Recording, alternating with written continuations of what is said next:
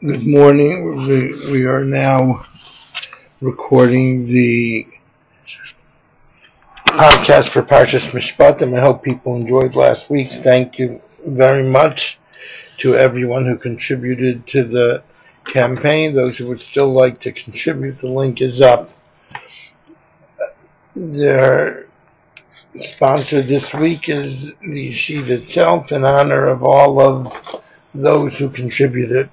Parshas Mishpatim is unusual parsha. It begins with the pasuk of Be'ela Mishpatim, and these are the it's a Bava that connects us to last week's parsha. Rashi says, "Ma'elu nemru b'Sinai, afelu nemru b'Sinai," just like the big mitzvahs were said just like everything else was said at Har Sinai, so too these mitzvahs were said at Sinai. It would seem more fitting than if that's the case. And then the pasuk goes on and speaks about Eved Ivri, which we'll get to in a moment, and 54 mitzvahs, really mitzvahs, Ben Adam L'Chaveri, that are mentioned in Parshas Mishpatim. Now, the one would think that after Maimon Har Sinai, which was so big and so significant, and the Reizan De'etz of Yitzias Mitzrayim, the beginning of the purpose of Klal Yisrael, the nation, one would think that we should go right into the mitzvahs of Truman Tetzavin, building the Mishkan, and continue with all of these esoteric and beautiful mitzvahs that are lofty and sublime. And when we look at the pasuk of Eila Mishpatim, which is attaching us, as we said, to the parsha of Yisrael, we begin to talk about an Eved Ivri. And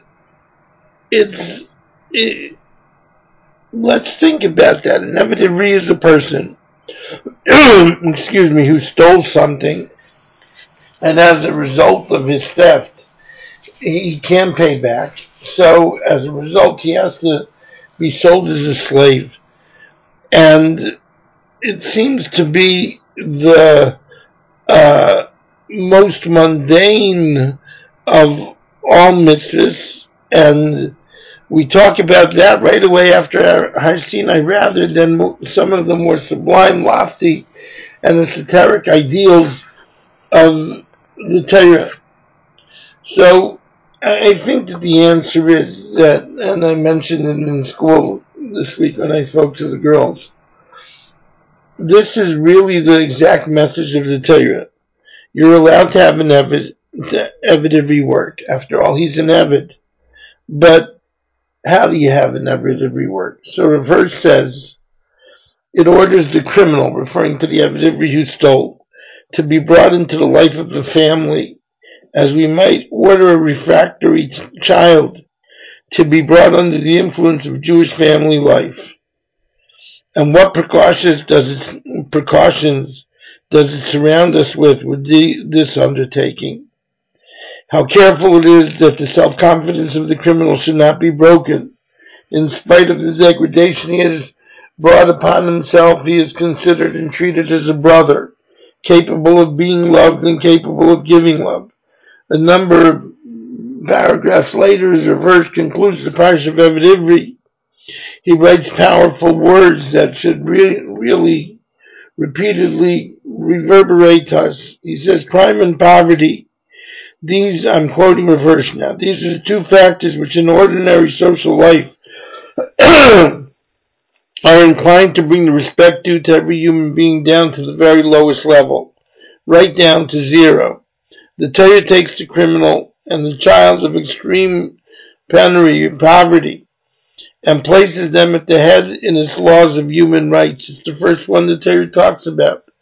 It shows us thereby what is the idea of the respect due to human being are, and how it insists, the Torah insists that this respect has to be shown to the very low class, the lowest class of society.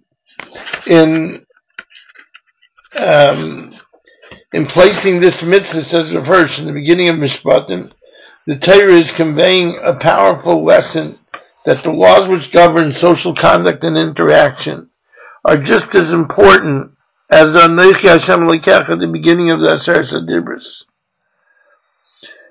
Reb Shalom Shvadron, and we'll talk about it in a different dimension soon, but Reb Shalom Shvadron relates how he was once working in a yeshiva where the mashgiach was in America collecting funds. He doesn't mention which yeshiva, obviously. The Bachram asked Reb Shalom to say the shmuz as a substitute, and he wondered if he should do it. Although the Musar was important, he felt that if he were successful, he would cause pain to the mashgiach who regularly said it, that the Bachram would compare the regular mashgiach to their famous guest speaker. He went to consult with his rabbi, who was the great Musar personality, Rav Chaskel Levenstein, who told him the following. I'm going to quote what Rav Chaskel said. We have a clear Kabbalah in our Messiah that if we had an opportunity to build a Beis HaMikdash, but by doing so it would cause pain to another person, better it shouldn't be built. You hear what he's saying? That we have a clear Messiah. I'm going to try to hold on for a minute and read you the Lashon of Rav Chaskel. It's really, really something that it's hard to even wrap our heads around it. And he says like this. He says,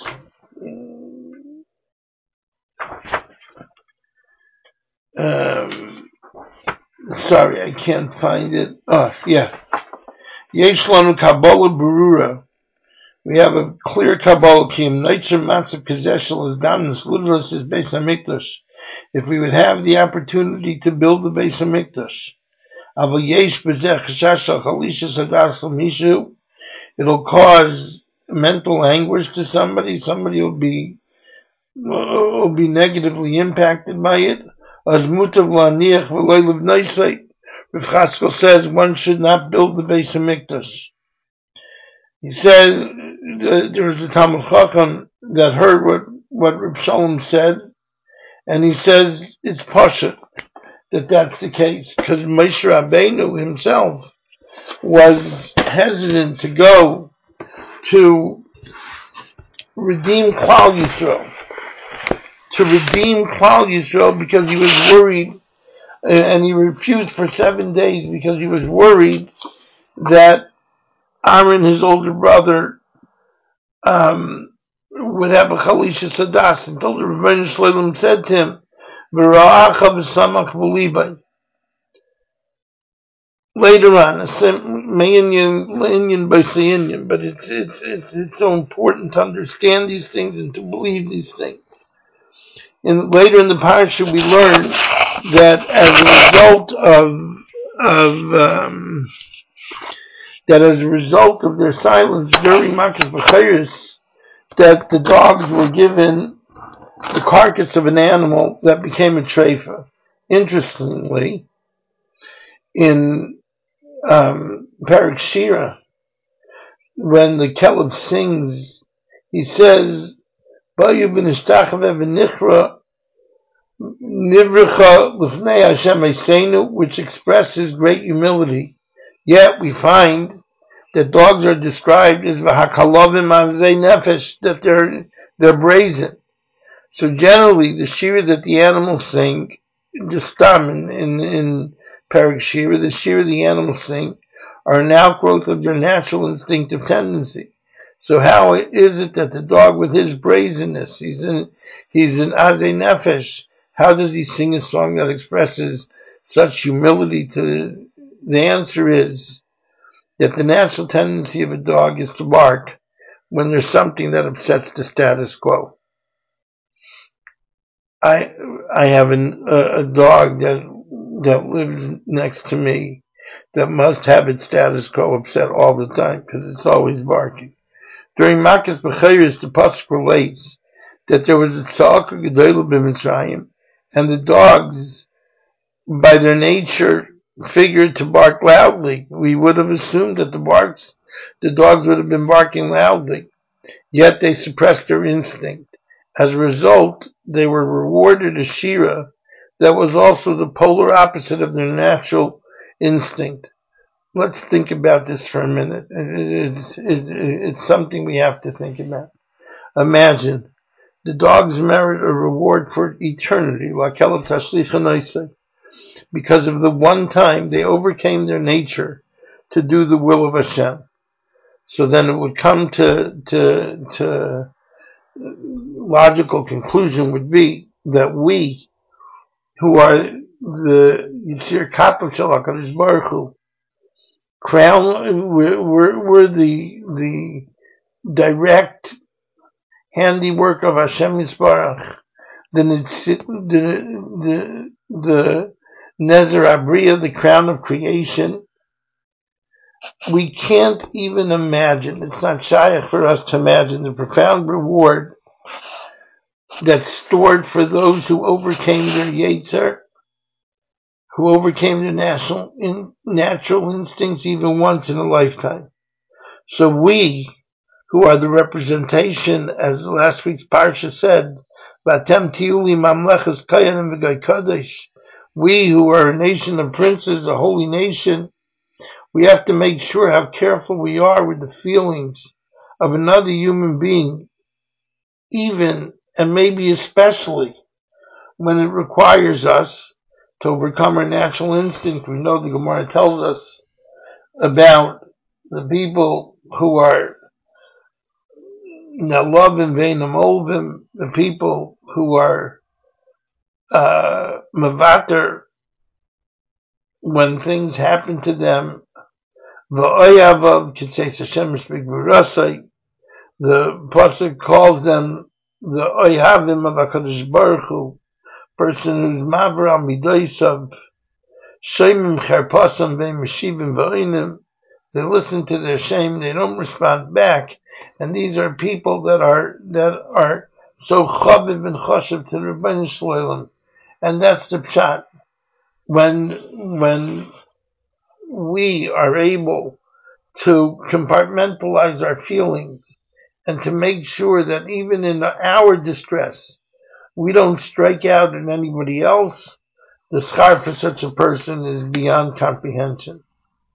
Reb Ruderman, Zecher Tzadik L'Bracha, the Rashiva Ner Yisrael, was learning in Slobodka, and one day he had a profoundly difficult kasha on the Gemara that he was learning.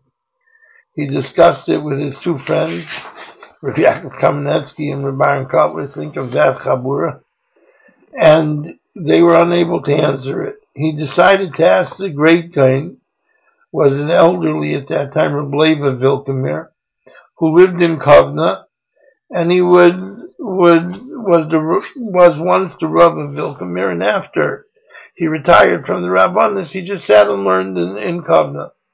Reb Lev was astounded by the question, and after they discussed it for a few hours, it remained unanswered. Reb Ruderman left exhausted and went to sleep shortly after arriving at his lodging.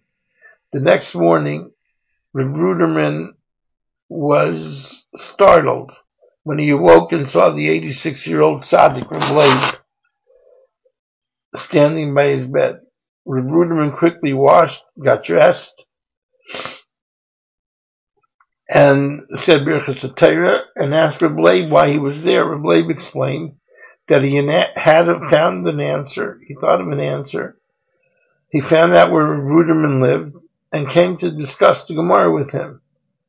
Reb Ruderman and Reb Lev was 86 years old at the time. Reb Ruderman exclaimed to Reb Lev, he said, the Rav must be sitting here for hours. Why didn't the Rav wake me? Reb Lev was shocked, and he said, wake you? Skezel Shena, stealing sleep. Stealing your sleep to tell you an answer would be a mitzvah above Bavera. And we have to process this a little bit. We tend to think that godless greatness, as a person grows, the Western civilization takes power and covet and honor to be an entitlement. You could go, I believe there's a book, or maybe a series of books, that's called Don't Sweat the Small Stuff. We, in Klal Yisrael, Tzaddikim, B'nai Torah, take a lesson from Tzaddikim, and they become the way that they do, because they sweat the small stuff. Let's imagine for a moment that you're in a rush. You have to get someplace. You have to, on your way there, you need to pick up something from the store, whatever it is. And so you pull into a handicapped spot, just for a minute. Maybe no other handicapped person comes. Maybe no handicapped person comes. Is that the way that a Ben Torah behaves? Is that what one's supposed to do? You're driving a carpool, you're picking up somebody on Sunday morning. Sunday morning, by the Goyim, is a day off. And you go at 7 o'clock in the morning, 7:15 in the morning, you're beeping on the horn. Is that what the Torah wants from us? Mishpatim tells us that somebody who's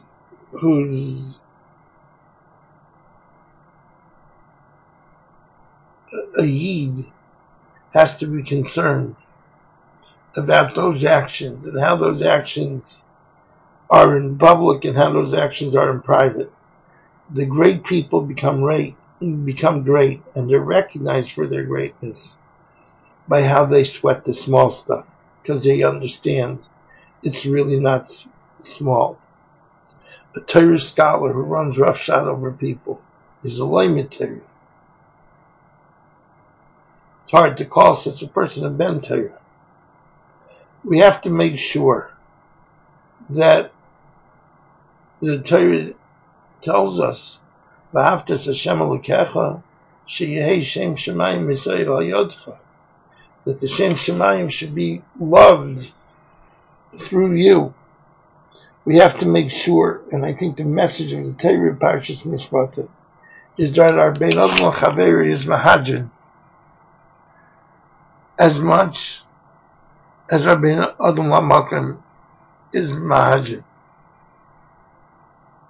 If you had a choice, in my opinion, to be machmer on something, Bein Adam L'Makom, or to be machmer on something, Bein Adam L'Chaveri, real things that make sense, things that fit with your Avodas Hashem. Be machmer on Bein Adam L'Chaveri. Sometimes we think that midas, masim tovim, things like this, are extra pieces. They're extra credit. They're an added dimension. We're making such a huge mistake. These are the foundations. They're not extras. They're not window dressing. It's the foundation of what Torah is built on. Another concept of Veila Mishpatim, the Rabbi Rucham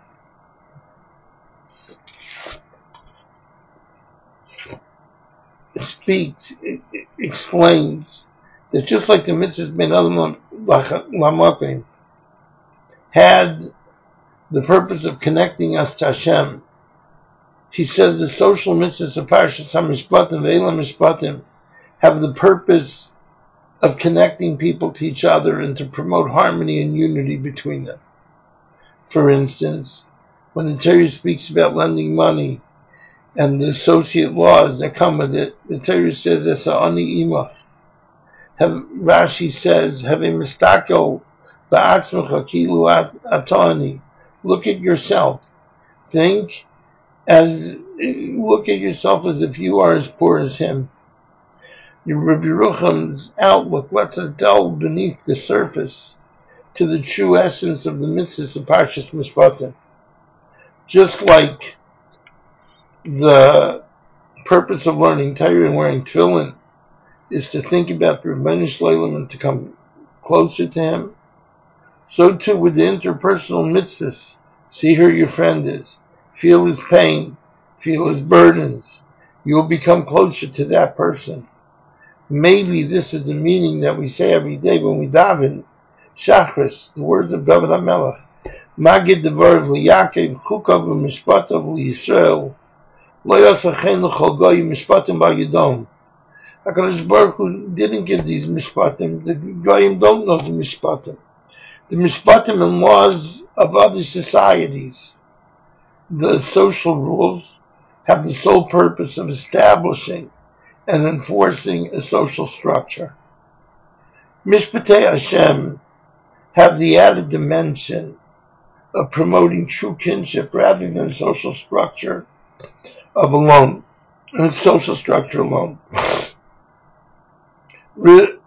There's in this way we can understand a fundamental difference between the mitzvahs of Torah and the laws of the nations of the world. Nissen Alpert explains that religious theology is confined to the realm of the spiritual, to prayer, and the service of the divine is confined to specific places and moments.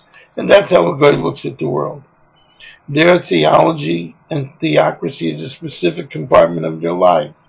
There's an ease between the transitions from their Sunday mornings to Sunday afternoons. The laws of the Torah are antithetical to that outlook. They're not compartmentalized.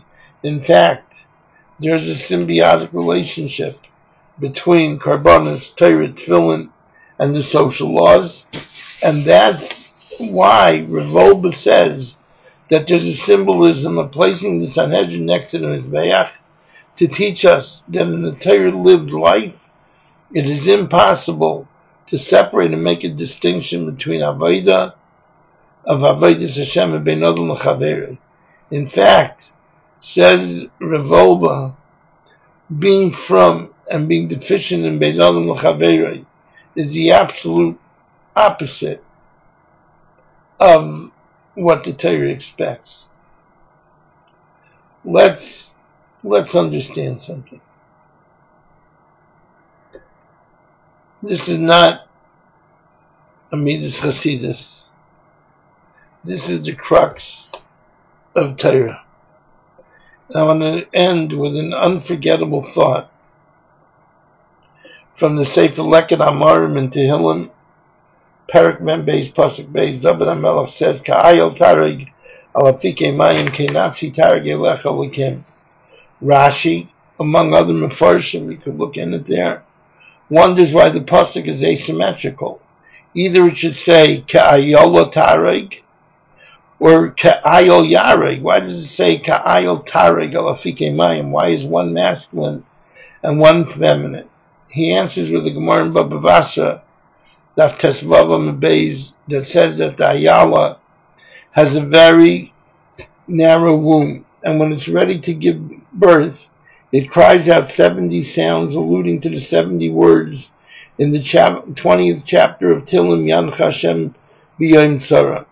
Hashem then sends a type of snake that tears at the opening so that the baby can emerge. There is also a medrash in Tehillim that says that Ayala is naturally very compassionate, and when the world suffers from a lack of rain, all the animals come to her so that she cries out to Hashem, who saturates the ground with water. The Leket Amarim says that if the Ayala has to give birth during a time when rain is needed, she suppresses her own needs and makes herself like an Ayal, the masculine, who doesn't give birth and instead cries out first on behalf of the others, like the Ayala she truly is. As a result, the pasuk uses the terms together to inform us of this magnificent animal that puts the needs of others before her own pain.